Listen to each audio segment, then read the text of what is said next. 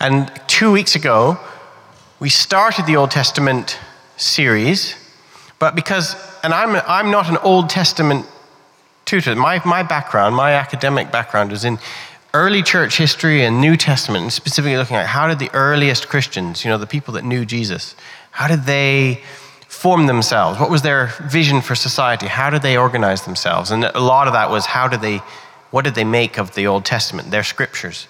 And so we looked at things like the Christ lens or the Christological hermeneutic, like using Jesus to interpret everything else. And we had a lot of good questions on the board, and then I also have a printout. And I was very aware, I didn't actually I dealt with some. I'll take a little bit of credit. I actually dealt with a few. But what I was very aware of, and I knew it would happen anyway, it wasn't a mistake, I knew that this week was coming up.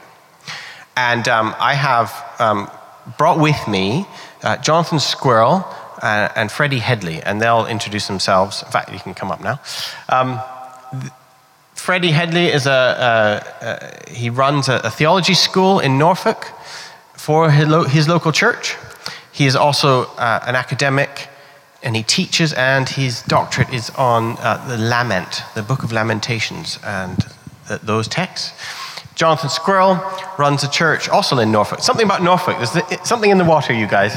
Norfolk. Scots on County. Yeah. And Jonathan Squirrel, his doctorate is on the language of the Spirit in the Old Testament, the Ruach, which he'll tell you about. And he also runs a church. He and his wife run a Baptist church in Norfolk. So I just knew that these were the two people to bring in. Spirit-filled, love Jesus, always one foot in the local church, another foot in the academy, and they're Old Testament doctors. Dr. Spirit and Dr. Lament. What else could you ask for? So what we're going to do, is, you sent in questions, right? It is my dream. Listen, I might not do it, okay? I might fail, but it is my goal that every single question will get addressed. That you will hear your question addressed. And it might not be absolutely answered, but it will be addressed. And if we run out of time and we don't get to go, I have asked my two Old Testament scholars, I said, would you mind if I interview you and I record the interview, and then I will send it to Andy and Jean-Luc, and they will make that recording available. Like, you will get your question addressed, okay? So that's my vision, that's my goal. So we'll see what happens, but I'm aware that every single one of these questions, you could take 45 minutes, an hour discussing any of them. I mean, there's one here about Job, which just us talking about Job before the event started, they started talking. I thought we could just talk about Job for an hour, right? So we're going to try, and that's the goal. So, and then we're also going to have a roving mic. So if things come up that you want to discuss, then we're going to do it. But the way we hold, I said this last week, but the way that we hold, theology is not about giving clever answers to complicated questions, actually. It's about holding a space to think Christianly about our own Christianity. And another way is to try and speak as excellently about God as we can. So it's an act of worship. Theology is trying to speak as excellently about God as we can. And to do that often means holding a space in which we can look at things without fear, right? With trust, with love for one another. So it is 100% likely that we will be coming up with answers. I think these two don't even agree with each other about things. 100% there will be things discussed today that some people in the room will not agree with. Theology isn't about laying down one answer for all times. It's about saying, this is the different ways that Christians with good will and good hearts have tried to answer these questions. And this is what we're going to do, right? So that's my vision for theology. And that's the mode that we're going to continue, I think.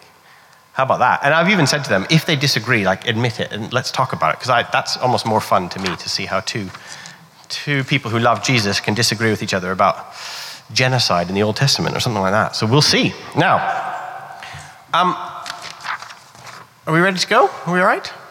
Yeah. So I've got a list of questions which you've sent in. And we also have some on the board which related, I think a lot of them doubled up on this. So we're going to try and go through it. Now, guys, if you come in, let's introduce yourselves. Did I do a good enough job? Jonathan, tell us about yours. Tell us about what made you smile the most yesterday. Yesterday? What happened yesterday? I don't know. I'm just I get to know you question. Yes, absolutely. Sorry? What makes you smile, Jonathan? Tell us that. Yeah, well, last night we had our School of Supernatural Life at our church. Okay. And Stephen's actually been to help teach at that last term.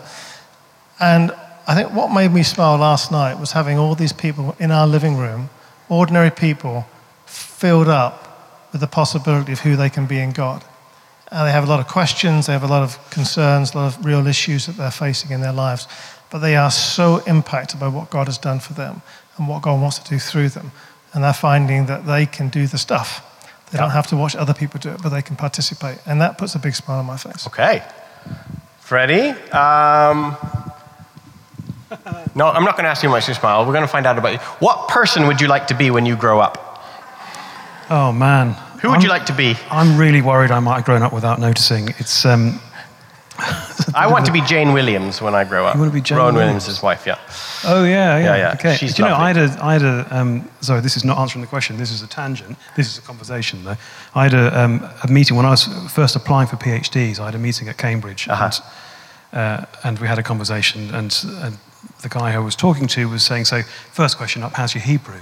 I said, well, it depends really on who you compare it to. And I just pointed out the window and said, compared to the person out the window, pretty good.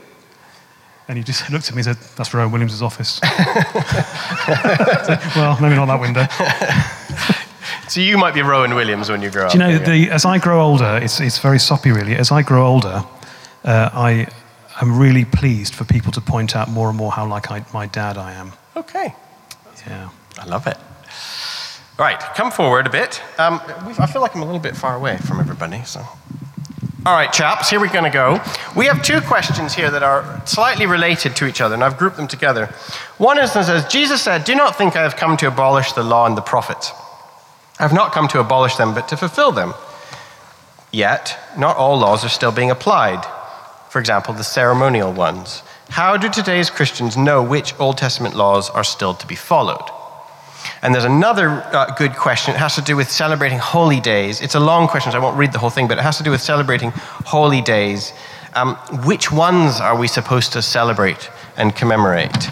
And what about the Old Testament mentions lots of covenants and observing different festivals. Do we have to do those? And what about observing festivals and ceremonies that don't get mentioned in the scriptures? Is it all right for Christians to do that? So what do you guys think about Old Testament ceremony and Christians' relationship to observing those things? Yeah.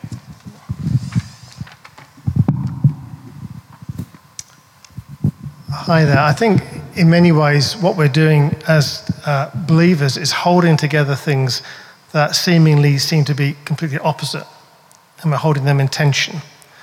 And my background, just very, very briefly, was my first undergraduate degree was mathematics.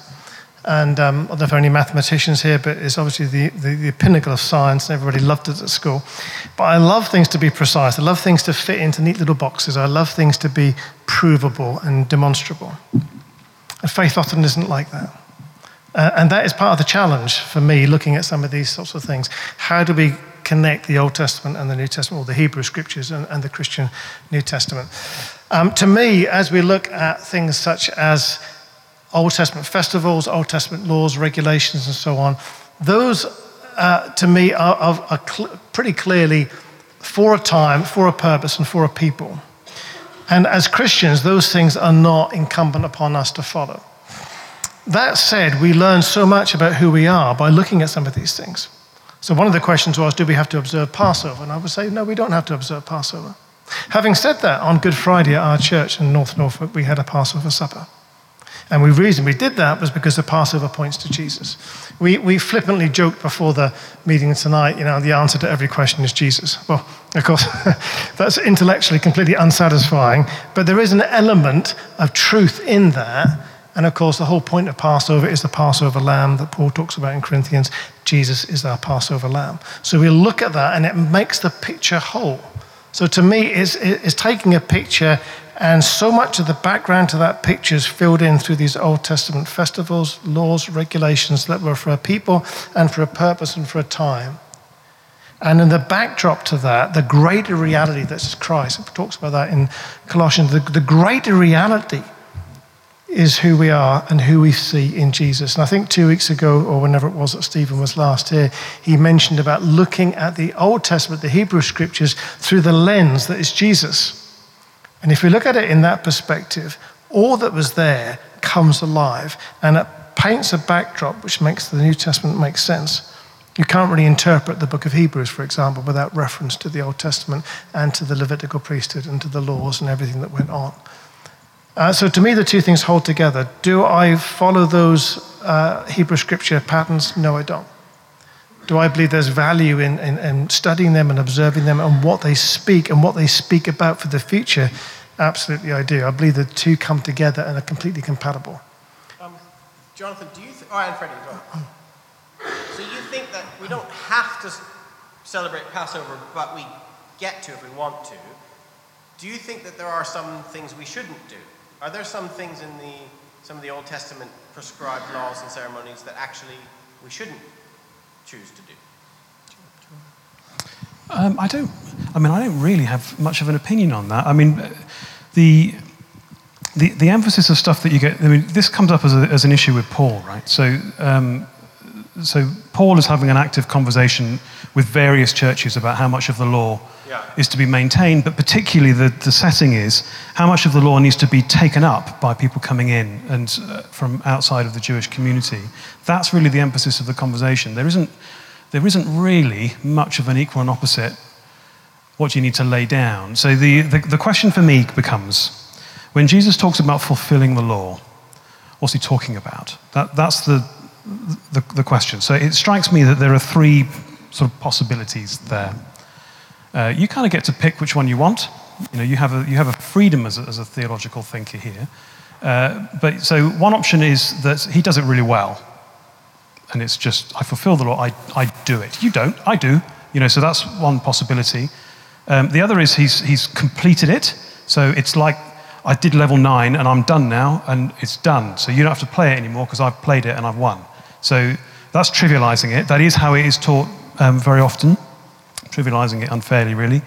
But the other is that he embodies it, and that what he is saying is, you don't get to see the law in any other guise than me.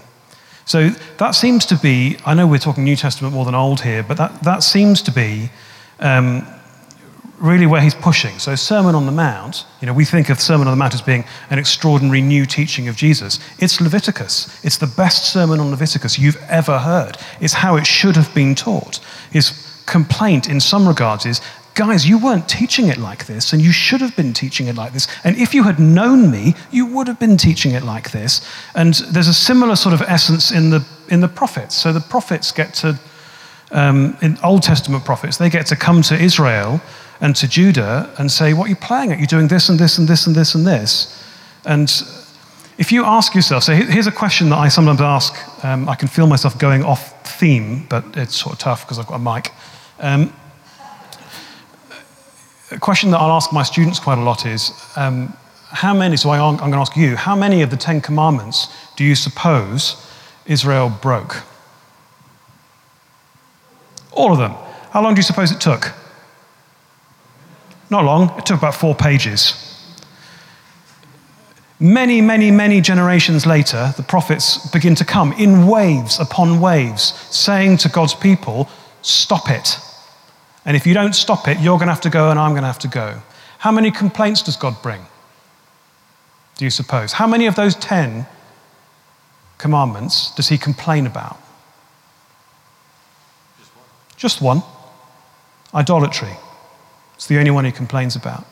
But he complains about loads of other stuff as well. He complains particularly about injustice, and he complains particularly about corruption and abuse of hierarchies and that kind of thing, some of which is not provided for in the law. And the basis for that seems to be, if you had known me, you would not have done these things. So what you bring to me as the letter of the law isn't observance of the law at all. I will not accept your sacrifices because it is not worship. If it was worship, you would have looked like me by now. So that seems to be a part of the prophetic complaint. It seems to be held up in Jesus. So when Jesus is talking about fulfilling the law, he is embodying it in its entirety. It is also worth saying about the law that there's a sort of an oversimplification about how we talk about Old Testament, New Testament, right? So Old Testament is, it's the law. New Testament is, it's all about grace. And thank goodness for grace, because we don't have to do that stuff anymore. And it misreads how the law plays out. So here's an oversimplification that you will have heard and you may think. The Old Testament faith is, if you follow the rules, you will find yourself with God. Is it an idea that you're familiar with as a way of thinking? If you follow the rules, you'll end up with God. God will save you if you follow the rules. That's the way around. Jesus swaps the order. No. What is the great moment of salvation in the Old Testament? The great. Sorry? Right. The Exodus is the great moment. When does the law get given in relation to that? Before or after? After. Here's the order of the Old Testament. God saves you, and then he gives you a law. Right? So it's the same thing with Jesus. He saves you, and then he gives you a way to live. So it changes what that law is all about. The law is no longer about an arbitrary list of rules where if you don't do them, he can kick you. And it is about God revealing to you what holiness looks like and inviting you to take part. It is like he's coming to you and saying, I have saved you so that you can be with me, and I'm going to show you what I am like. I'm going to show you what I am like, and I invite you to walk in my ways. And by the way, when you completely fluff that up and make mistakes over and over and over again, 2/3 of the law is going to be sacrifices so that you can still be with me after the event. You see, so there's a really different emphasis. The emphasis of law in the Old Testament is about maintaining relationship, and in some regards, maintaining what should be an impossible relationship. And so that is a working definition of grace, right? So it's Jesus fulfilling the law is everything about him is doing that. Sorry, that's a really long answer. Can I do 30 seconds on festivals? And yeah. Is that all right? So in the Old Testament, you've got these festivals, and so you have, they're there to celebrate God's goodness. So you have sort of general goodness through day-to-day living. So you have harvests, and you have new moons sort of celebrating the ongoing process of creation and all of that. So, and then you have special celebrations that celebrate God's special provision, which is particularly Passover. That's a tradition that continues as Judaism takes hold, and as we come out the end of the Old Testament narrative. In between Old and New Testaments, you have the story of the Maccabees. The story of the Maccabees leads to the celebration of Hanukkah, and here you have this continuing tradition of God's people recognizing a special moment of God's goodness and building a festival around it. So now you have Jesus embodying law and you wanting to recognize special moments of goodness. And so it is only natural that your way of doing that is to build in recognition of the cross in your festival life. And in fact, it is only natural that you centralize your festival life around doing that. And Jesus pushes you to do it, doesn't he? Because he talks about Last Supper, he talks about Passover being about New Covenant. And the festivals, by the way, were the way that you stayed in the Old Covenant. They were the way of proving and maintaining your distinction as a part of the covenant with God.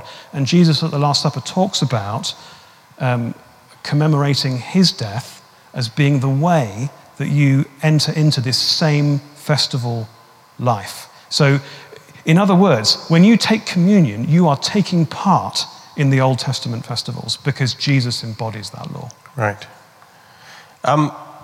Talking about God's goodness leads us to question, how could a good God want to kill Amalekites and Canaanites, and why does Job's children get killed to prove a point, and why does Abraham have to sacrifice Isaac? Jonathan, I'm going to give you that one.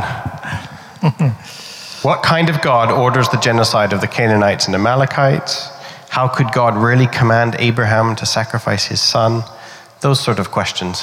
What do you think? Praise the Lord, is what I think.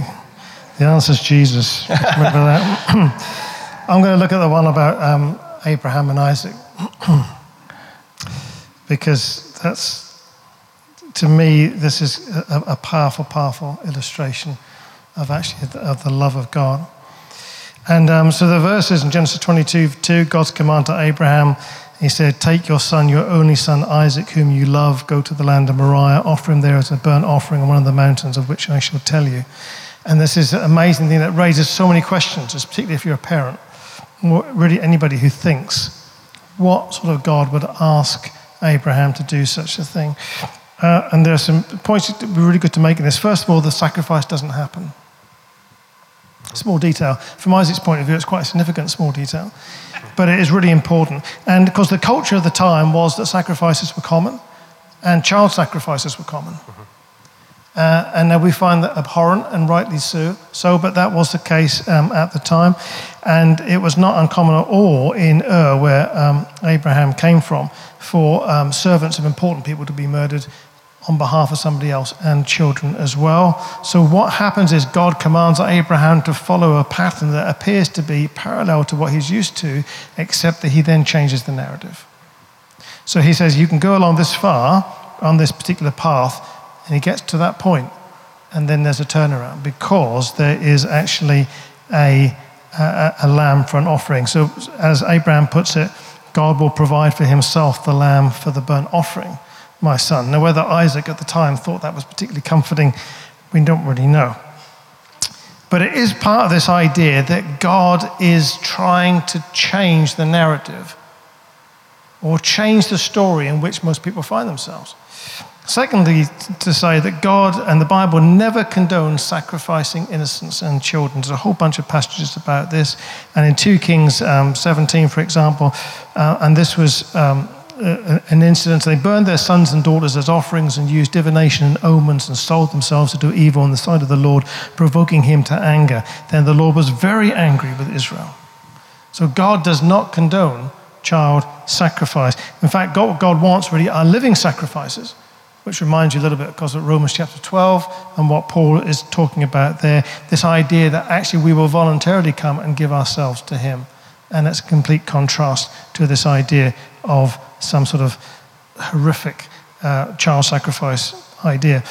And the New Testament picture is a lot clearer. And there's a parallel, of course, between the sacrifice of Isaac that was required of Abraham, even though it never happened, and of course the sacrifice of Jesus. And the parallels run throughout Scripture. How could he do that? So God is saying, I want to change the story.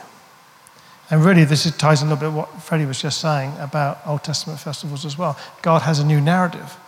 But he takes them where they're at, they proceed, and then he turns the corner. And that gives a completely new perspective on it. Other people have said things like, well, back in those days, life had a different value. I think that's also very true. It still had value, though. And people were not happy about losing their family members, which is why it was such a big deal for Abraham. But I think it was this idea that God wanted to change the story. So here in this culture, this happens, but I'm going to twist it around. In a similar sort of way, you may have heard it said that this idea of a tooth for a tooth or an eye for an eye just seems so terribly draconian. Reminds me of Huckleberry Finn, you know, as he's floating down the Mississippi River with Jim on the raft.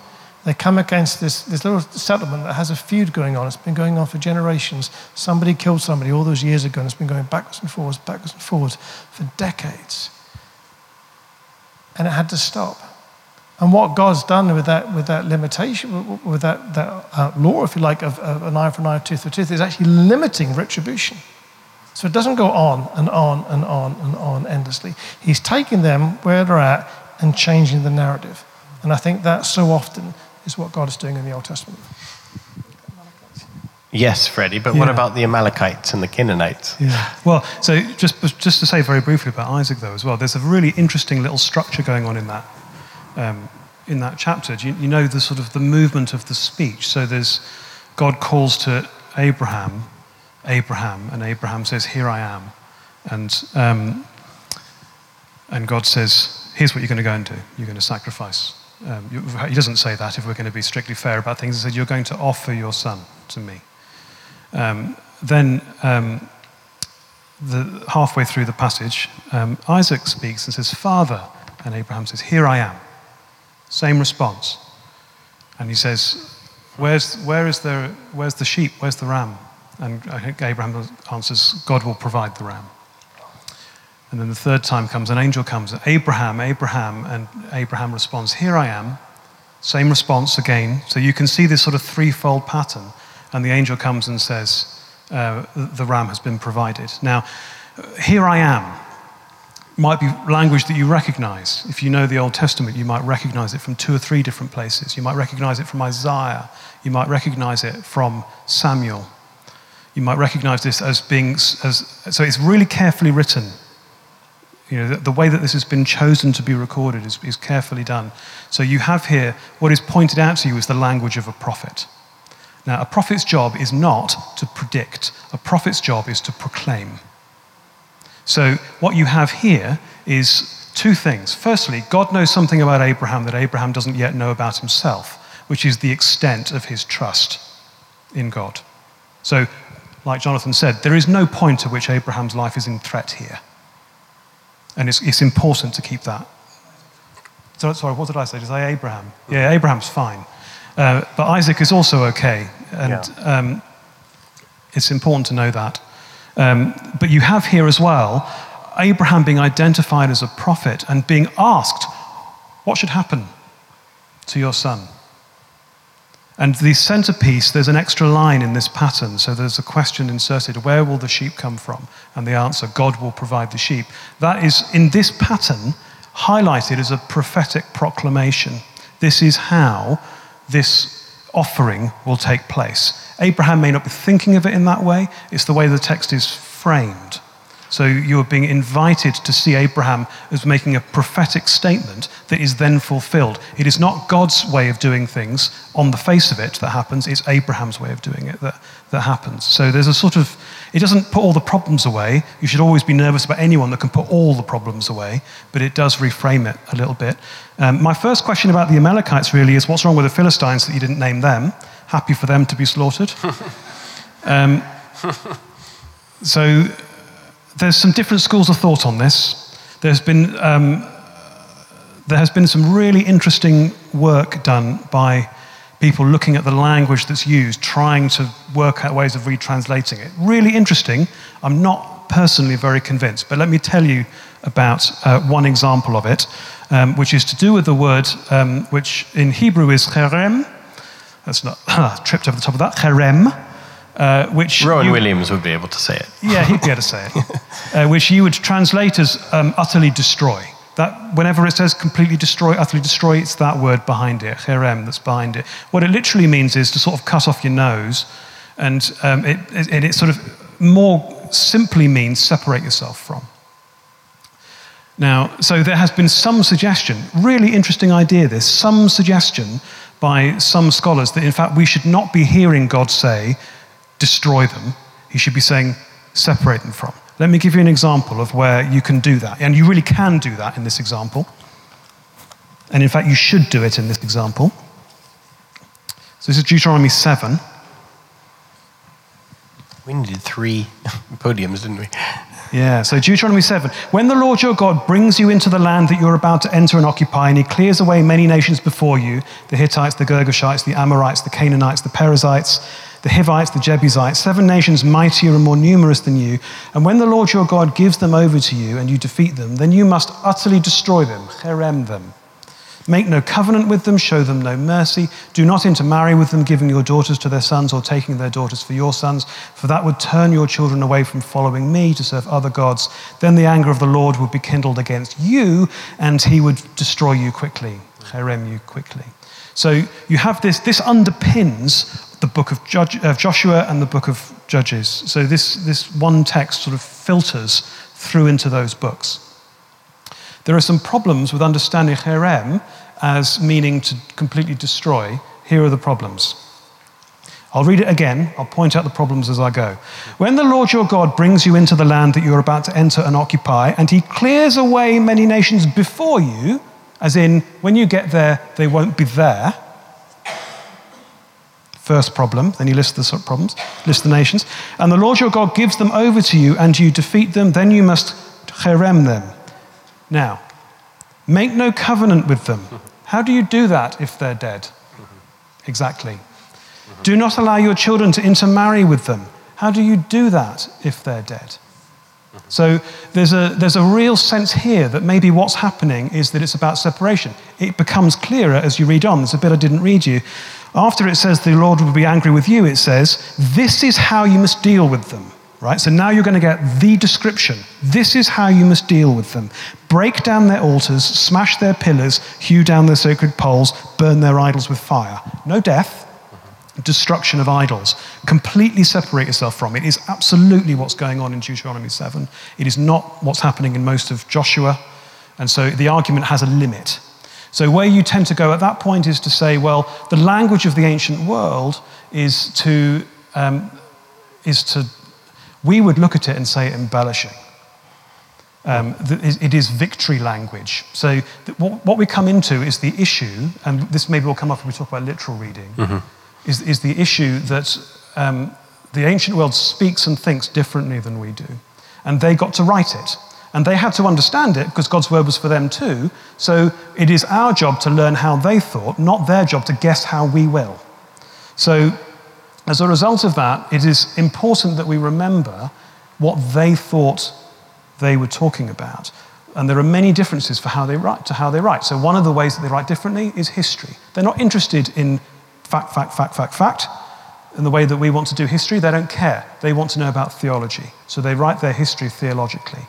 And they write their history in terms of battles. They write their history so that you are absolutely, unequivocally certain about who the victor was. The whole ancient world does this.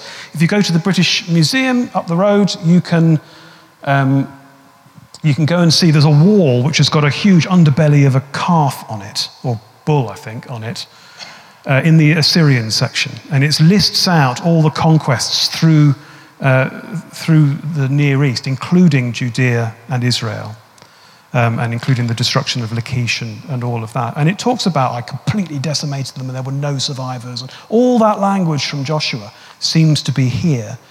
And so you may argue, well, this is just how they write about victories. And there's good biblical cause to say that, because in the book of Judges, you then get those towns revisited and there's plenty of people there. And the book of Judges says, actually, God's word to them is, you are going to have to live with them. So there's a degree to which it is, I've seen that, there's a degree to which it is, it may be entering into the language. I don't know how satisfied I am with that, but you can see the sort of room for maneuver that you've got there to just think through the problem. Sorry, just to clarify, I've read that Joshua says, and they killed everybody. And then Judges, the very next book in the Bible, is basically, and because they didn't kill everybody, they were living intermixed with the land. So it's like either Joshua is true or Judges is true. Well, no, not. You don't think it's that stark? No, I don't. I think if we're listening to how they speak, right, then that it isn't inconsistent at all. Okay. In the same way that Deuteronomy 7 isn't inconsistent by saying completely destroy them and here's what you do with the survivors. And so there is a bit of a sense in Joshua of they all died, and then in Judges of none of them died, or they didn't all die. But actually the point that they're trying to say is God victoriously took you into the land. He is fulfilling his promise, Joshua. And Judges is talking about the difficult realities of trying to hold together a tribal nation. Okay. And so they've got different issues that they're talking about, so inevitably they're going to fall on different languages. There are also some interesting subplots going on in each of those. So Joshua, so the issue is, God is for his people, he is against not his people. right? So if you're not his people, he's against you. If you're in his people, he's for you. The question is, who are his people? So it may well be that we would say, well, his people are those who were born into the nation of Israel. Right, first story in Joshua. They cross over into the promised land. They come into Jericho. The only way that they are able to be victorious in Jericho is because of a Canaanite prostitute woman called Rahab. And she receives the blessing. You see, that's evidence that I'm talking too much. She receives the blessing of an Israelite and is given a house in the people of the Lord. Incidentally, how much of the wall of Jericho was knocked down? All of it. Where does she live? In the wall. She gets to keep her house. It's like it's making a point, right? So you have this sense that she's an Israelite. She was born the worst of the worst, bottom of the list. Canaanite woman prostitute, absolutely can't receive blessing. She received blessing. First person to do so. First person to receive her inheritance out of all of Israel. Next story of Achan, an upright Israelite soldier who gets given the curse of a Canaanite because he started stealing other gods.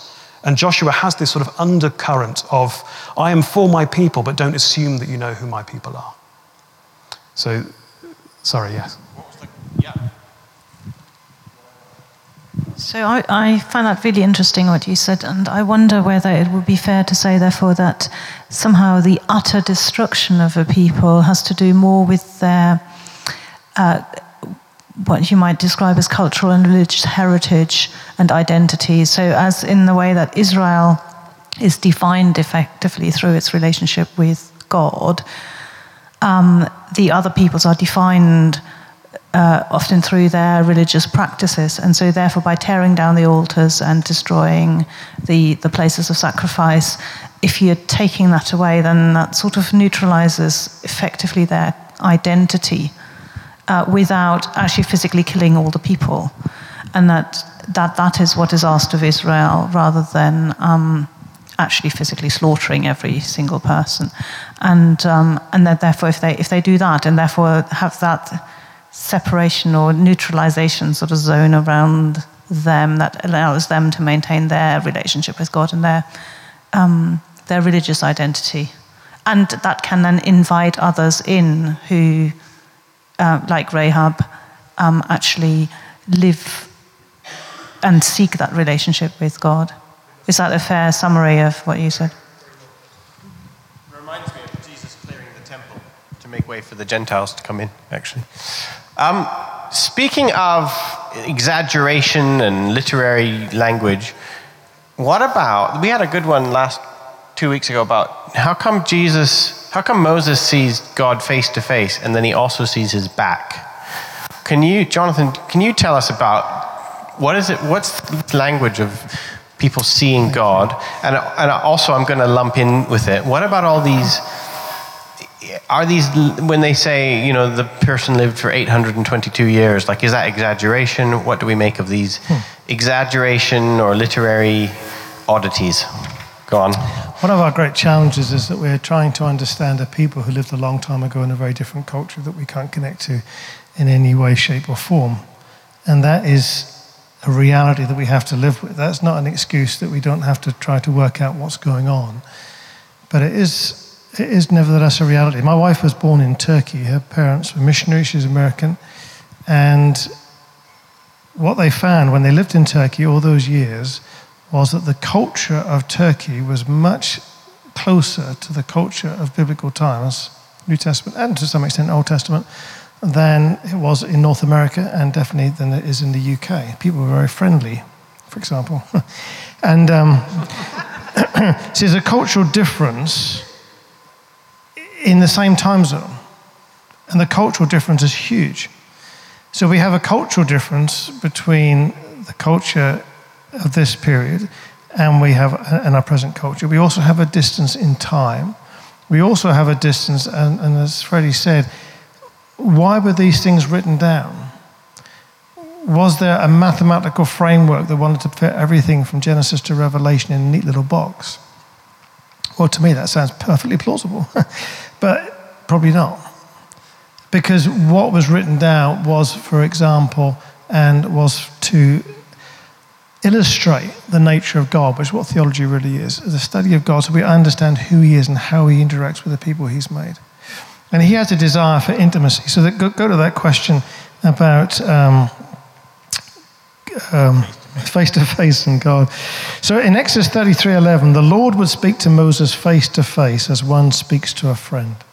So that's quite cool, isn't it? Can you imagine being like that with God? In Exodus 33:18, Moses said, now show me your glory. And the Lord said, I will cause all of my goodness to pass in front of you, but you cannot see my face. For no one may see me and live. When my glory passes by, I will put you in a cleft in the rock and cover you with my hand till I have passed by. Then I will remove my hand and you will see my back, but my face must not be seen. Doesn't the author realize what a pickle he's made of that narrative, and how people in London in 2019, for the first time in all of history, would have picked up this inconsistency? See, it goes back to the nature of what language is, partly. So people say, well, and I hear this frequently, well, the text literally says X, Y, and Z, as if literally is better. You know, if you're an actor and someone's about to do something on stage, they might say, well, go break a leg. Now, literally, I'm not a medical person, but literally that means that the bone in your leg, somewhere between your ankle and your thigh, fractures. And sometimes it comes out through the skin. That is a literal break a leg, but that's not what they mean at all. They really mean go and do a great job. Go for it. I'm behind you. And so often we say, well, the text literally says X, Y, and Z, as if that is a better interpretation. But it isn't always the case. And we apply different standards to Scripture than we do in our everyday lives. So we are grossly inconsistent with this. So in this particular instance, the idea of being face-to-face is just a matter of intimacy. It's sort of a way of saying there is an intimacy between Moses and Yahweh, which was noteworthy because it narrowed a gap that was so incredibly large. And this intimacy was very, very important for him. So that word face, you see that word in Genesis 1 verse 2, over the Spirit of the Lord hovered over the face of the waters, or we say surface of the waters in the NIV. It's the same word. And the idea there is an intimacy between the Lord and Moses. When he talks about the fact that Moses wanted to have an encounter with God, this wasn't an intellectual sort of titillation here. This was, I just want to encounter you in all your glory. Can I see your glory? When he did that, when he asked for that, God said, no, you cannot see me in all my glory. But I will show you just a little bit, because that's all you can handle. Remember Isaiah? He said, you know, I'm undone in Isaiah 6 when he had that vision, because he said, I'm a man of unclean lips, and you know, this is just too big for me. It's too big. So one of them is an intimacy thing, face to face, and the other one is what we call a theophany. It's when there's such a dynamic encounter between people and a God that cannot be encountered. It's the most remarkable thing. If you ever had a God encounter in your life, a profound God encounter that's changed your everything, you know what that's like a little bit. I remember once being in a situation where some of the encounters I had with God, I'd just been reading my Bible, and all of a sudden, we were chatting about this waiting out on the pavement tonight, actually. Sometimes I've just read a verse, and it's just spoken to me. And I've read that verse maybe dozens of times. And probably it still had the same text in it, but I'd never noticed it before. It was a God encounter. Powerful. I've had God encounters powerfully when the Holy Spirit has come on me and I've been down on the floor and there's nothing I can do to get up. It's a powerful God encounter. Maybe you've had something like that. Which is better? Neither. You know, it's a God of diversity. So the point is there's the intimacy with God face to face, but there's this theophany, this dynamic God encounter that will change his everything, just like Isaiah had in Isaiah 6. And the context of it all, which is interesting as well, it was after the golden calf was made. You remember it was made out of the jewelry of the Israelites? And it was put there because Moses went AWOL, and they had this calf because they wanted something concrete, gold, to worship, something solid, something they could see, because God was distant and invisible. So they had this, and in the context of that, their intimacy with God went, and God in his grace brought them back. And that's God's amazing redemptive heart. So you see in this little passage, I think, a great picture of the redemptive nature of God. When he takes a people who have really messed things up and says, I want to bring you back to intimacy. In fact, I want to go beyond that. I want to actually give you an encounter with me. So my heart with Scripture, as just this generally, is that people don't just encounter intellectually with it, but they encounter in such a way that their intellect and their whole being is changed. And this was the experience that Moses had. In terms of the question here is look, there's 200 million years of dinosaurs, the galumphing around, the divine purpose is indeed mysterious. And then what do we make of men who live 950 years, of sons of God who mate with the daughters of men, of Nephilim and giants walking the land? Are we meant to take these narratives literally? And if not, how do we know what is literal and what is not? So the word literal here triggered me to read this question out. And I mean, it's one of the main questions that we have about these texts. Absolutely. So could Freddie and Jonathan speak to that? That's just Jesus. Yeah, I mean, do you want to stand up? Yeah, I'll stand up. I would mostly want to echo what Jonathan said about reading literally. You know, it is difficult to know when to read one way and when to read another. And, I can see that. A lot of that's to do with familiarity, really. A lot of that's to do with just spending time thinking in that sort of way around the text a little bit. But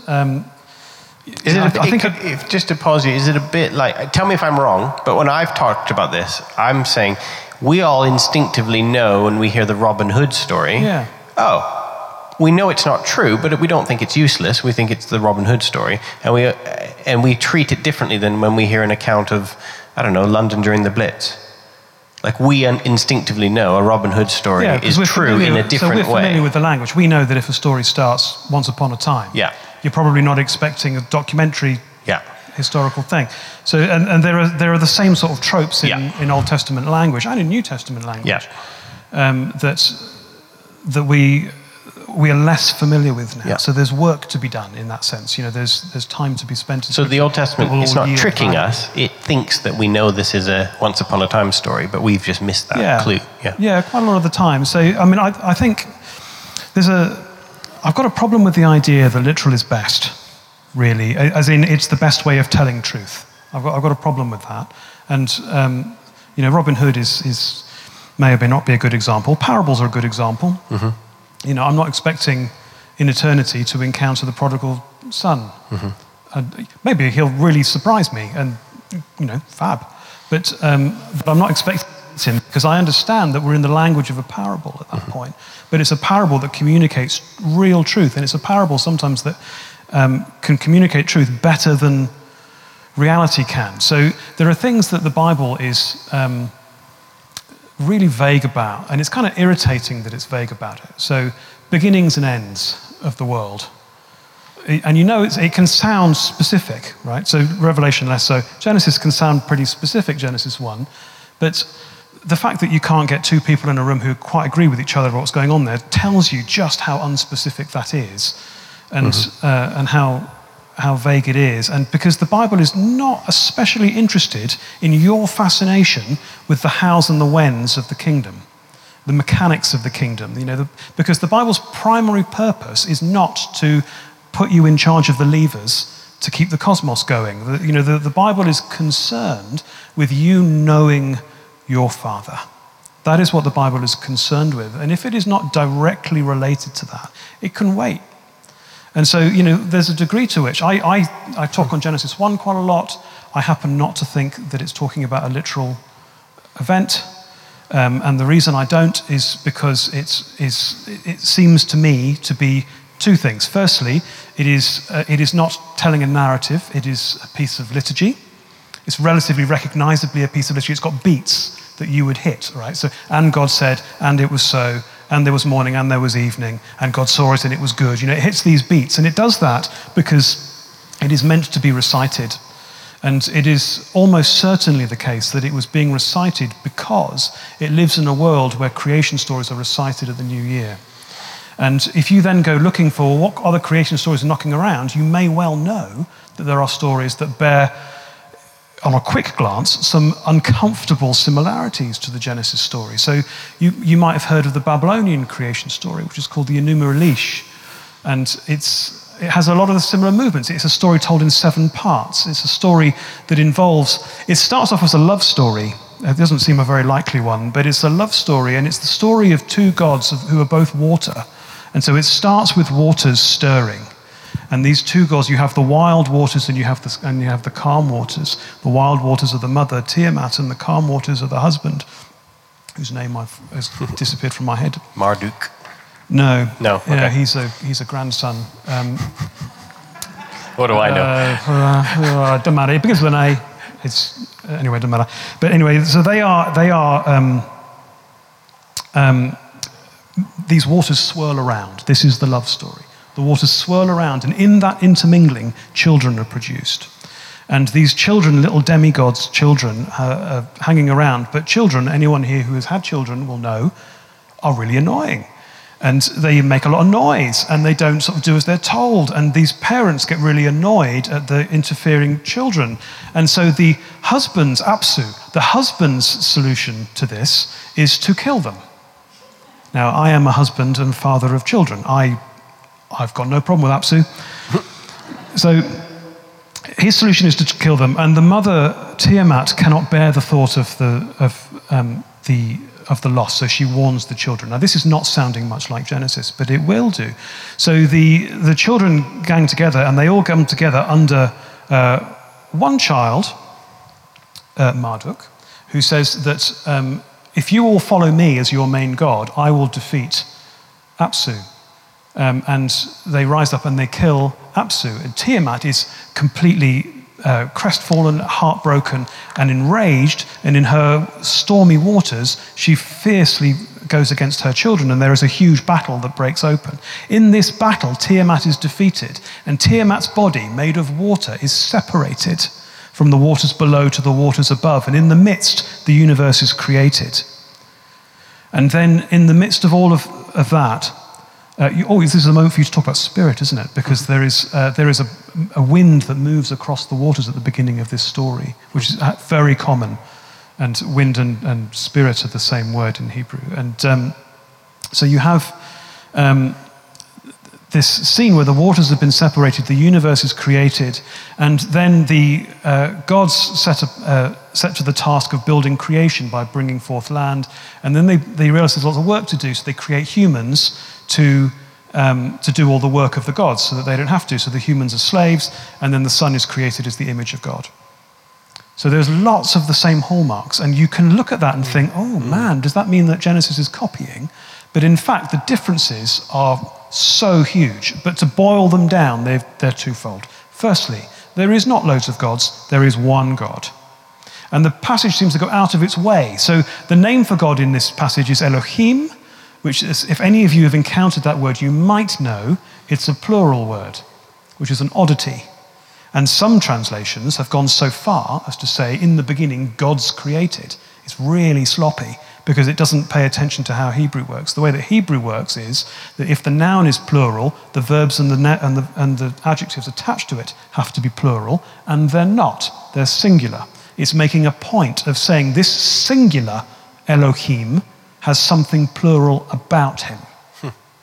So that's one word in, by the way, or second word into the Bible. You know something really intimately important about who God is. Second big thing that you're told is, you're not slaves. Egyptian creation myths run a similar sort of pattern. If you want to put the pen in Moses' hands, they run a similar sort of pattern. And in those stories, humanity is created by accident. I haven't got time to tell you why.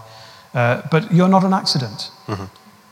You are not slaves. You are honored and bearing God's image in the world. So, you have these, it's like a counterpoint. So the problem is you've got to go and know that. If you do know that, this passage looks really different. It looks less like a piece of information that's fairly static about how the world started, and it looks more like God coming at you with good theology against bad theology and standing in a world that is preaching all wrong things about God and saying, no, this is what your story would sound like if Yahweh was sovereign over it. And so that turns Genesis 1 into a piece of scandalizing political firebrand text and a prophetic, living, moving thing, which is really, really exciting, I think. How you know when it's doing that is very difficult. So Genesis 1 to 11, as a general rule, is widely recognized to be falling into this sort of category. And prophetic texts are prophetic. And so, we sort of intuitively already do this quite a lot. And so you intuitively read prophetic texts with a sense of, the truth it's trying to tell me is more important than the detail of that morning. So I'm kind of talking around the answer more than answering it, but does that help? Yeah. Is that helpful? Do you have thoughts on that? And also, Jonathan, you could maybe talk to us a bit about Job, who came up as well, because I think Job falls into this category as well a little bit. It does. There was a good question. I mean, it'd be good to hear you talk about Job, but there was a good question about, we revere Abraham and David and Solomon, who are all deeply flawed people, and yet nobody wants to be like Job. Why not? Well, yes, I mean, that's a great question. And the short answer to that is that we want to talk about Job a lot more. So absolutely, yes and amen to that statement in question 6 in our list. And the truth is, I think that Scripture paints this amazing picture of flawed people throughout.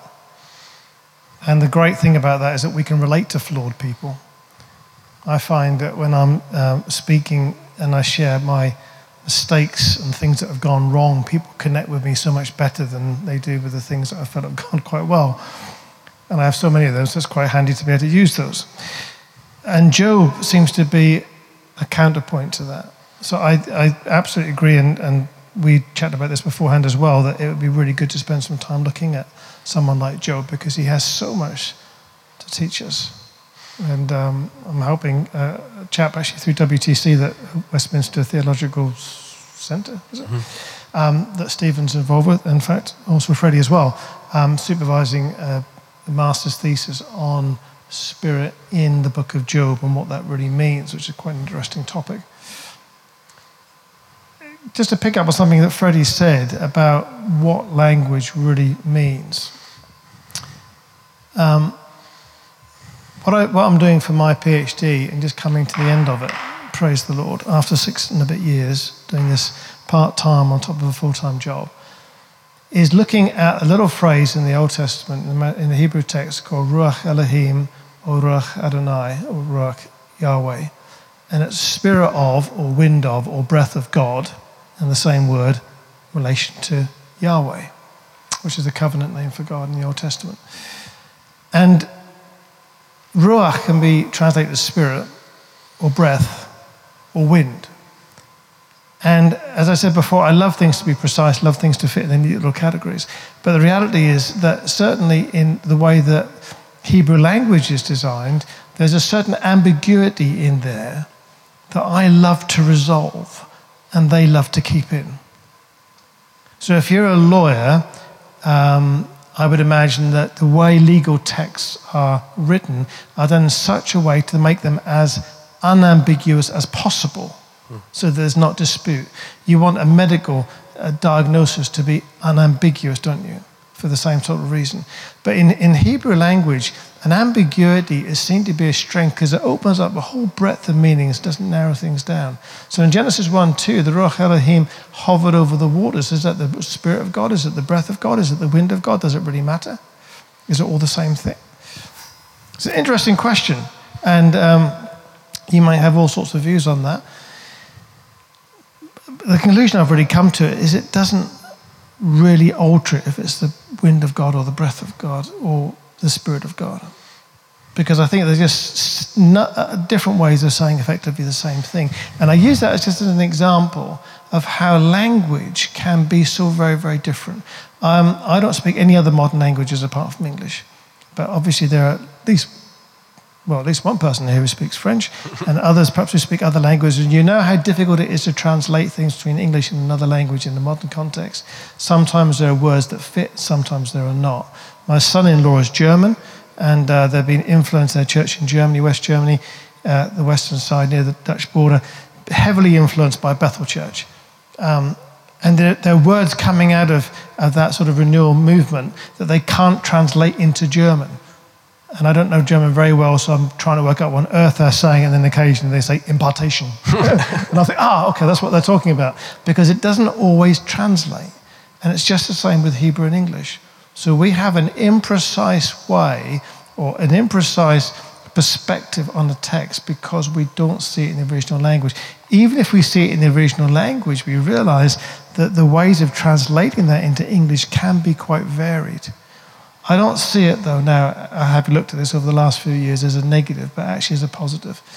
Because the ambiguity in a particular word can open up different possibilities of meaning. The great danger is assuming that every possible meaning is included every time you see that text. I think that's a fallacy of interpretation. So a classic example, I don't know if you know about Bethel Sozo ministry, people often say about sozo, it's a Greek word, and it means saved, healed, and delivered. Well, it can mean saved, and it can mean healed, and it can mean delivered, and occasionally it means more than one, but it doesn't always mean all of them. Mm. See, that's an exegetical fallacy.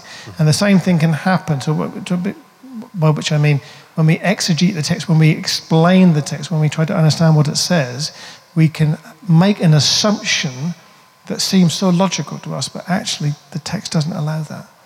And we have to be very, very careful. So we can't assume every aspect of a word is included in its meaning. But there are times when there's an overlap. And this overlap, this ambiguity, is very troublesome to us who think things from a modern Western worldview.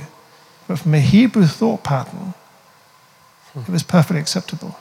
And again, that's part of the challenge, and maybe the beauty, of trying to interpret an ancient text. Speaking of interpreting some more ancient texts, Freddie, let's talk about sex. First one, which I think is less complicated. Why did God allow incest in the Old Testament? And then there's a story of some sisters who get their father pregnant. I don't understand why he allowed it under any circumstance. So we could talk briefly about that.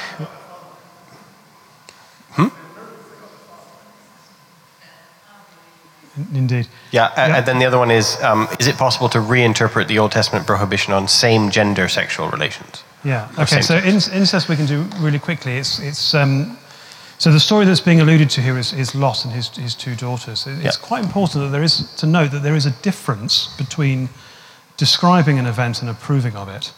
And Scripture's recording of an event does not license the event. Otherwise, you should all be building golden calves. Yeah. You know, it's not a logical step to say it describes it, therefore it's God's law to do it. It is not allowed. And if you want to know that it isn't allowed, then go and read Leviticus 18. Leviticus 18 is mostly a very specific, and needlessly, you might think, specific list of different incestual relationships you shouldn't have. That is expressed to our ears in a quite a funny way. It's not supposed to be funny, but it is quite funny. Don't sleep with your mother, she's your mother. You know, it's that sort of expression. Don't sleep with your brother's sister, she's your aunt. And it's a little bit like Leviticus is reading through and saying, don't sleep with this relationship. You know, that's the sort of the tone of it to our ears. But it is categorically clear that God does not approve. And the fact that people do it and he doesn't immediately correct it is not the same thing as him approving it. Now, this is something that's really important, and you should be really grateful for, by the way, that God is not interested, no, that's not the right way of putting it at all. God is not prepared to overrule your decisions. Because if he overrules your decisions, two things disappear straight away. Firstly, your free will. That's almost the only inherently human gift you have. You get to keep it. And the other is a genuine relationship between you and God. He does not overrule. What he wants to do is to invite you into transformation, not to conform you. So if he were to overrule every moment of sin, then what on earth is the cross all about? You know, why not just go sin to sin to sin and him just constantly intervening and overruling? So that is not what we see. The scene that we see with Lot and his daughters is one of very many, very sad instances of God's people living in an ungodly way. And God's response to that repeatedly is to draw closer to them. to speak prophetically into their lives and ultimately to resolve the whole thing on the cross. So there's a sort of a fallacy to suggest that we see sinful behavior, therefore he's licensing it. He's not. So that's the first thing. So the sexuality question is interesting because of how it's asked. So I'll read the question exactly as I was sent it, and I'll tell you how I understood it, and I will answer it in the spirit of how I understood it to be asked, and apologies if I've misread that. So here's the question. Is it possible to reinterpret the Old Testament prohibition on same-gender sexual relations? So it tells me two things. This is how I read it. Firstly, that the person asking the question has decided what the Old Testament says, so it needs reinterpreting. And the second is that they want it to be reinterpreted. Now that second, I may be misreading that. That's just how I hear it. So I'm going to answer in the spirit of how I'm understanding that question. So is it possible to reinterpret? Yes, it is. It doesn't mean to say that you should, but it is possible. So let me walk you through how it's possible. Here's the problem, right? The problem is I've got a microphone and a platform, and I have a career being a Bible teacher, and the problem is that puts me in some sort of objective sort of position over you on this issue, and I shouldn't have it. So really, you should imagine me sitting down and chatting with you about it. But so here's how you might work your way through it, right? And you just take it or throw it. So the first observation I might make is it's interesting that it gets recognized as an Old Testament problem, because there's much more said about it in the New Testament than the Old. We're talking about 3 sentences probably in the Old. We're talking about one reference in Genesis 19 to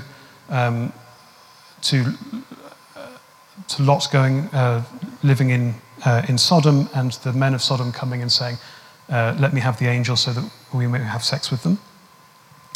And then we're talking about 2 sentences in Leviticus. If I've missed something, I apologize. They're the only 3 I can think of.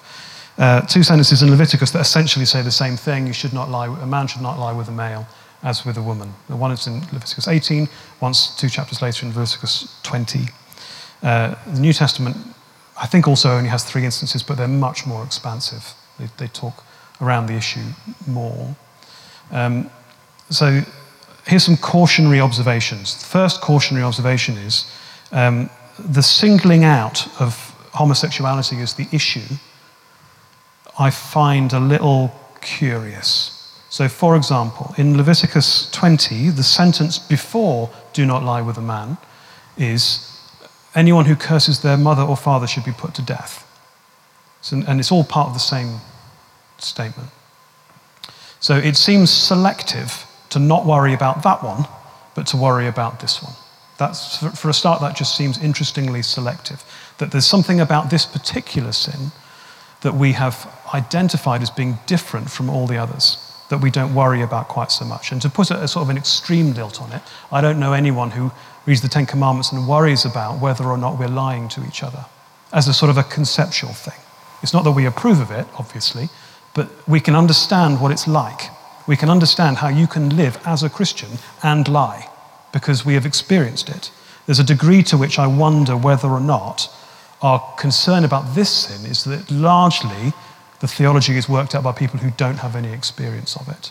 Now that is speculative in the extreme, really. But the selectivity is an interesting caution. Another caution would be that the conversation seems to be around behavior and not about orientation. That seems very much to be leading with the wrong issue, because we have a very established and sophisticated understanding of how behavior is handled in grace, but orientation really strikes at the heart of something complex. And so that is a cautionary observation. And then there is an issue of context. So there is an important question to ask, I think, whenever you're reading Scripture. And so here's the first question. What does it say? And you can get your head around what does it say. But you don't need to stop at what does it say. And actually, understanding Scripture very often involves a follow-up question. And the follow-up question is, why does it say what it says? Why does it say what it says? So, as it happens in these 3 passages, we do have some sense of it. So in Genesis 19, what's specifically being described, because it's a part of a wider scene, is hedonism, and a hedonistic sort of desire to feed your own desires and lusts, of which this is one. Right? So that's the context there. In Leviticus 18, it's interesting. You get a series of sort of moral precepts. Don't do this, don't do that, don't do that. And then it shifts. The starting point for that, by the way, is don't be like the Canaanites. It's quite important that. Don't be like the Canaanites. And then don't do this, don't do that, don't do this. Mostly it's talking about incest. Don't do this, don't do this. And then you have a shift. And it switches to sacrificing to Molech and sacrificing children to Molech. Don't do that. It talks about that extensively. And then as an afterthought of that, it says a man shouldn't lie with another man. Now, the context of that sounds quite a lot like it's talking specifically about idolatry and the practice of male prostitution in idolatry. It doesn't necessarily categorically mean that that's what it means, but that does feel like the movement of that text. It's less clear in Leviticus 20. It feels more like a moral precept in Leviticus 20, except that it uses all the same words as Leviticus 18 and the same context of don't be like the Canaanites. So you've got this, these are sort of cautionary observations that it isn't necessarily exactly saying what we think it's saying. It might be saying a lot like what we think it's saying. It's also worth noting the concept of homosexuality does not exist. Homosexual behavior, as we would recognize it, is quite widespread. But it is not considered homosexuality as a sort of an orientation or a lifestyle or anything. Largely, it's behavior that is associated with two things. The first is an elite form of hedonism, and the second is a foreign form of idolatry. Those are the two associations in the ancient world. So it is most likely that what the text thinks it's talking about is those examples. It doesn't mean you can't continue to read it exactly as we've always read it. It just means that if we're being really careful, that's probably the context of those passages. I'm more led, though, to think about a specific example. So that's kind of it for talking about homosexual behavior in the Old Testament. But you do have another category of person who doesn't fit in anywhere, and it is to do with sexuality, which is eunuchs. And eunuchs, we know from Jesus, actually, and from rabbinic texts, and from the Talmud and other places, eunuchs were understood to fall into three categories. And it's people who have had being a eunuch enforced on them. Others have opted to be a eunuch, and others were born a eunuch. And Jesus refers to these three categories in Matthew 19. You can go and look it up. And so you have this sort of curiosity of people who are born eunuchs, neither male nor female. The sort of technical term we would use for that today is intersex. They're a category of people that are not recognized or accounted for, particularly in Scripture. The evidence, as far as we can tell, is that the people who have had it imposed on them is for the purposes of slaves of prominence, so that they're not a threat to the women in the higher court, and slaves for purposes of being sex toys, effectively, to be gruesome about it. And that those who have volunteered either because of the opportunity for status or because they are going to partake in this sexual activity.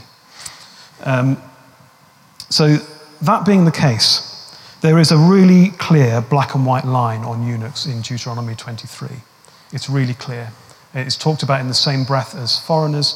Eunuchs and foreigners are not welcome in the house of the Lord. They have no place. It's Deuteronomy 23, verses 1 and 2. It's really clear, really black and white. That would be difficult for us to deal with now, if that's all it said, but it would be clear. Isaiah 56, I should have opened it and had it ready. Isaiah 56 is speaking about what the restoration of Israel looks like in a messianic context. And here's what it says. Do not let the foreigner joined to the Lord say, the Lord will surely separate me from his people. And do not let the eunuch say, I am just a dry tree. For thus says the Lord, to the eunuchs who keep my Sabbaths and choose the things that please me and hold fast my covenant, I will give in my house and within my walls a monument and a name better than sons and daughters. I will give them an everlasting name that shall not be cut off. Now that's a really, really big deal. It is interesting to note that the first person, the first Gentile to be baptized in the New Testament is both a eunuch and a foreigner. And it seems to be picking up on exactly the same thing. So if you want to reinterpret, none of this, I hope you're spotting, actually rewrites anything that the church traditionally thinks on this, right? So it is important to observe that and to recognize it. So you have freedom of interpretation here. But if you want to reinterpret it, where I would be looking is the only example that you have of God specifically declaring an identity concerned with sexuality as being banished, and then in a messianic context, then being welcomed. So that seems significant to reflect on. It is not the absolute answer to the problem. But it does mean, in the spirit of the question, is it possible to reinterpret? Yes, it is possible to reinterpret and I think to remain faithful to biblical testimony. And it is the kind of conversation that would be helpful, I think. It is 9:06, which we thought we'd end at 9. I'm happy to tell you we have, in fact, gone through every single question on the list, because some of the questions on the list we actually dealt with 2 weeks ago. I don't know if everyone's absolutely fit to bust and wants to leave, or if I could get you to talk a little bit about slavery, because that was a key issue that came up last week. But I could just end the meeting now and then say if anybody wants to stay, or what do you want to do, Andy? I suggest what we do is we free people if they need to leave. So thank you so much. But I think it would be a shame not to tackle that issue, because it was a significant issue that was raised last time. So if people are happy to stay for 5 or 10 minutes, but not longer, then we'll just tackle that issue. Yeah. But please, if you need to leave, do so with everyone's blessing. Yeah, exactly. So 2 weeks ago, we brought up the idea of slavery. I'll just read it. I've not really enjoyed reading Leviticus as part of the Bible in 1 year, but this verse really doesn't sit comfortably with me. Leviticus 25:44, and it's essentially a long instruction of how to treat your slaves, and how to buy them and how to sell them. Please, can you explain how we as Christians can explain this chapter to the unchurched? I felt reading this that if someone didn't have an intimate relationship with God, they could actually walk away from wanting to get to know him. I know God and I know he is good. However, reading this scripture was tough, because I imagine people with impure hearts may have felt enslaving people was the right thing to do according to the Bible. So we talked a little bit 2 weeks ago about how the idea of slavery was adapted and changed and undermined in the New Testament and beyond. But we'd love to hear your comments on this. Again, it's a Leviticus passage. Take it away. What do you think? Okay, well, hang on. I made some notes. Let me try and... Problem is I haven't got handwriting you can read. So we talked about at least one principle that's quite important earlier on. In fact, we've mentioned it a couple of times, which is that God is not in the business of overruling you. He's not in the business of imposing himself on the world. He's in the business of relationship and inviting you into a relationship. What that means is that he works with imperfect people and he works through imperfect systems. And that's difficult. That complicates things for us, because if God works through someone, it can look an awful lot like he is affirming what that person stands for. So you might want to think about someone like Samson. If you go to Judges and read about Samson, I mean, he's a great hero of the Bible. Honestly, you would not have enjoyed time with him. He's a nasty piece of work. He is self-centered, he is violent, he is arrogant.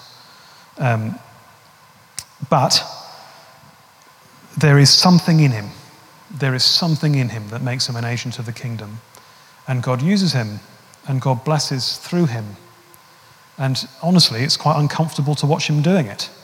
If you sort of sit and objectively think, would I have chosen Samson? I would definitely not have chosen Samson. But God is in the business of working with imperfect people and with imperfect systems. And this is how he does it. And we really should be grateful because he still does it. And he still works through each of us. And we are not in a very good state some of the time. And it's all very well that, ultimately, and from heaven looking down, we're fine because of the cross. But actually, day to day, we're not necessarily fine. But God continues to work through you and through the systems that you live in. So it's quite important to hold that. It's also probably quite important just to set as a small little matter of context that slavery in the Old Testament isn't exactly the same as it is even in the New Testament, let alone in the world to follow. There are some marks that are very much the same, but largely slaves happen as a result of two situations. One is poverty and the other is war. And so slaves end up being the spoils of war, and those who are falling into poverty may become slaves in order to solve that problem. So it doesn't make an enormous difference, but it does make a little bit helps a little bit clarifying. The point really is not whether or not God allows slavery or condones slavery. The question more is, what does he expect of his people when they have slaves? So we know a few things about that. So we know from Genesis 17 that when Abraham is asked to circumcise his family, he is to include his slaves. They are to be included in the covenant. That's quite a big deal. We know that in the Ten Commandments, when it comes to observing the Sabbath, slaves are to be included in the practice of the Sabbath. That's a big deal. We know that Deuteronomy also prohibits Israel from entering into slave trade, which is a big deal. We also know that Exodus, and immediately after the Ten Commandments account in Exodus 21, you have a whole chapter talking about slaves and talking about how if you have slaves, you must not abuse slaves. So he is not overruling the system, but he is subverting the system. And he's saying, well, it's not my place or not my position or not my choice to just change the way that the world works, but what I will do is I will disciple my people to do this better. And ultimately, the line that's drawn is, the only line in the sand that's drawn is, you mustn't enslave one another. And if you find yourself, because of poverty, falling into a situation of slavery, then there is a law of Jubilee which overrides this. And the thinking behind that isn't that there's something about Israel that makes them more special than everyone else. It's to do with promise. It's to do with land. So there is a promise over land. The only way that the land gets to be sustained is if it is farmed. And every family is given an inheritance on a plot of land to farm. As it happens, farming in Israel is not easy. It takes specialist knowledge, not just valley to valley or landscape to landscape. It takes knowledge plot of land to plot of land. It is so diverse and different. It is incredibly practical and fun and important that land stays within a family line, which is why you are not allowed to enslave someone, take their land from them and never return it. Because they are the only people who have that specialism on one hand, and God had made them a promise. And he had promised them an inheritance. And so slavery is overruled in that particular instance. So he's not particularly singling Israel out because they're better. He's singling them out because there's a promise in their life. And this aspect of the land being really specific matters. And it matters in lots of areas of life. It matters for inane things that we don't think about, like how come it is that women leave their family and marry into the husband's family, which can sometimes be seen as somewhat of a patriarchal way of doing things, not unreasonably. But as it happens, incidentally, have you ever noticed that Genesis 2 does the other way round? It's the man who leaves his family and goes to join his wife. Interesting little bit of subversion, that. But the plots of land work in such a way that the person farming the ground needs to have the specialist knowledge passed down father to son, father to son. The woman's skills are transferable, so she moves. it's a practical thing. And so slavery sort of falls into this. God isn't in the business of overriding the system, but he wants to transform it. And ultimately, he wants away with it. We see it in the New Testament. So we were talking about Philemon earlier on. You see it in the New Testament. His way of God's way of doing things and Paul's way of doing things is not to say, right, Philemon, you've got to set Onesimus free and to impose himself. What he instead does is he describes a modeling of brotherhood. And, it's different, but it really matters. It's about discipling your way into transformation and not imposing transformation on you. Imposing transformation on you is an autocracy, and God is not an autocrat. God is a discipler and a father, and he loves you, and that is not the behavior of someone who loves you. Do you have... Yeah, just a couple of little things to say. In Genesis 1:26-28, it's clear that everybody is made. And I think it's an important point to bring out, and sometimes that seems to be counterintuitive from what we see in contemporary culture, but definitely in the ancient world. From God's perspective, man and woman, but all people everywhere were made in his image. So all of them had that special stamp on them, which I think is important to remember. The other thing is, in the question, he talked about, the question was, can you explain how we as Christians can explain this chapter to the unchurched? And wow, no, I'm not sure I can, actually. I would say to people who didn't have faith that if they want to read the Bible, I would encourage them not to start with Leviticus. Poor Leviticus. I love the Old Testament, and that's the bee's knees. But I would encourage them, as I often do with people who are new Christians or just trying to figure it all out, is say, look, start with something like the Gospel of Mark. You've got a fairly fast-paced narrative, and you can just kind of go through it, which raises a whole bunch of questions in Mark, not even before you get to the last chapter, of course. But it nevertheless points them to Jesus. Now, if someone's not a Christian, and they're going to come to this and say, look, I just can't work all this out, and I just think, if this is what you guys believe, that's just not for me. Trying to explain to them things that people who have been Christians for years and years and years, maybe have grown up with it, do not yet understand, I think is really being a bit of a hostage to fortune. So from a pastoral ministry point of view, I would not encourage someone to look at it from that perspective, because I think my ability to explain something to them to their satisfaction is limited. We had a chap who came to our church, and he came with his wife because she was a Christian, and he said, I've got a whole bunch of questions. And he'd stand there with his arms folded. I'm just here to drink the tea and eat the cakes. And I said, okay, that's fine. You bring your questions. And he brought his questions week after week after week after week. And eventually I said to him, look, Russell, really the question is not about the questions. The question is about you and God. And sometimes the questions that people bring are just an excuse to put off. The real question is what they will do with Jesus. So at the end of the day, sometimes that's where you have to be with people. So if you're trying to explain this to the unchurched, I really wouldn't. But if you're really keen to do that, I think you then need to research about slavery and so on. But I think you'd have all sorts of problems. I'd much rather point people, and I think it would be much easier to point people to Jesus and say, look, start here. Take it one step at a time and see what God opens up to you. But be open to what God wants to do. And the power of God to reveal himself, even through Old Testament books that you may think are quite obtuse, is profound. Because I've had to study a big portion of this academically.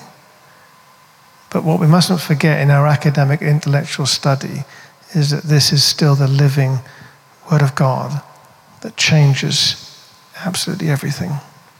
And I think it's keeping all those things that we said at the very beginning tonight, is keeping a lot of things that seem to be opposites in fruitful tension. We use that phrase a lot at our church because they're things that appear to be incompatible. God is saying, actually, this is me, and this is me. Which one are you going to choose? Well, you need to choose all of them. And that's really how I would answer that particular question. Right. Well, I think we're going to stop. Who was the lovely... Who prayed? Was it you who prayed? You had a lovely way. I really felt drawn into prayer when you prayed. Would you pray? Could you end this evening with another prayer. What's your name? Sorry. Pippa. If you could pray for us. Oh. That'd be great. Okay. Thank you, Lord, for the questions you lay on our heart and our minds. And Lord, for the teaching and encouragement we've had tonight about how we explore and begin to understand Scripture. And Lord, I pray that for each one of us, and for myself too, that that something that we've heard today would be a seed planted in our heart to just renew our passion and desire to read your Scripture, to understand, begin to understand all you have planned and purposed for us. And Father, make us more effective for you through the working of your Holy Spirit as we share the message of good news. And we pray blessing on each other, Father. Keep us safe as we go home and grant us all a deep and restful night's sleep. For we ask it in Jesus' name. Amen. Thank you, Pippa. I'd just like to thank Jonathan and Freddie and Stephen. Can we thank them for coming?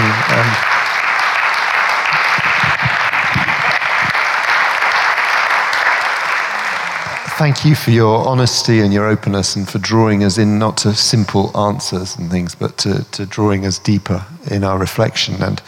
And this is something that we're all going to continue to reflect on. And no doubt there may be, questions that have been generated by this evening. And Stephen said at the beginning that if there are other questions, he'd be very happy to reflect with you guys on as well. So please don't hesitate to feed those questions back. If tonight has provoked more questions, that's probably a good thing. But we'd like to keep that going. But we're very, very grateful to you for traveling, for joining us, for taking time out and helping us to dig deeper into the riches of a complex text, which is life for us. And thank you for reminding us that it's all about Jesus and about life. So we're so grateful. Thank you very much indeed.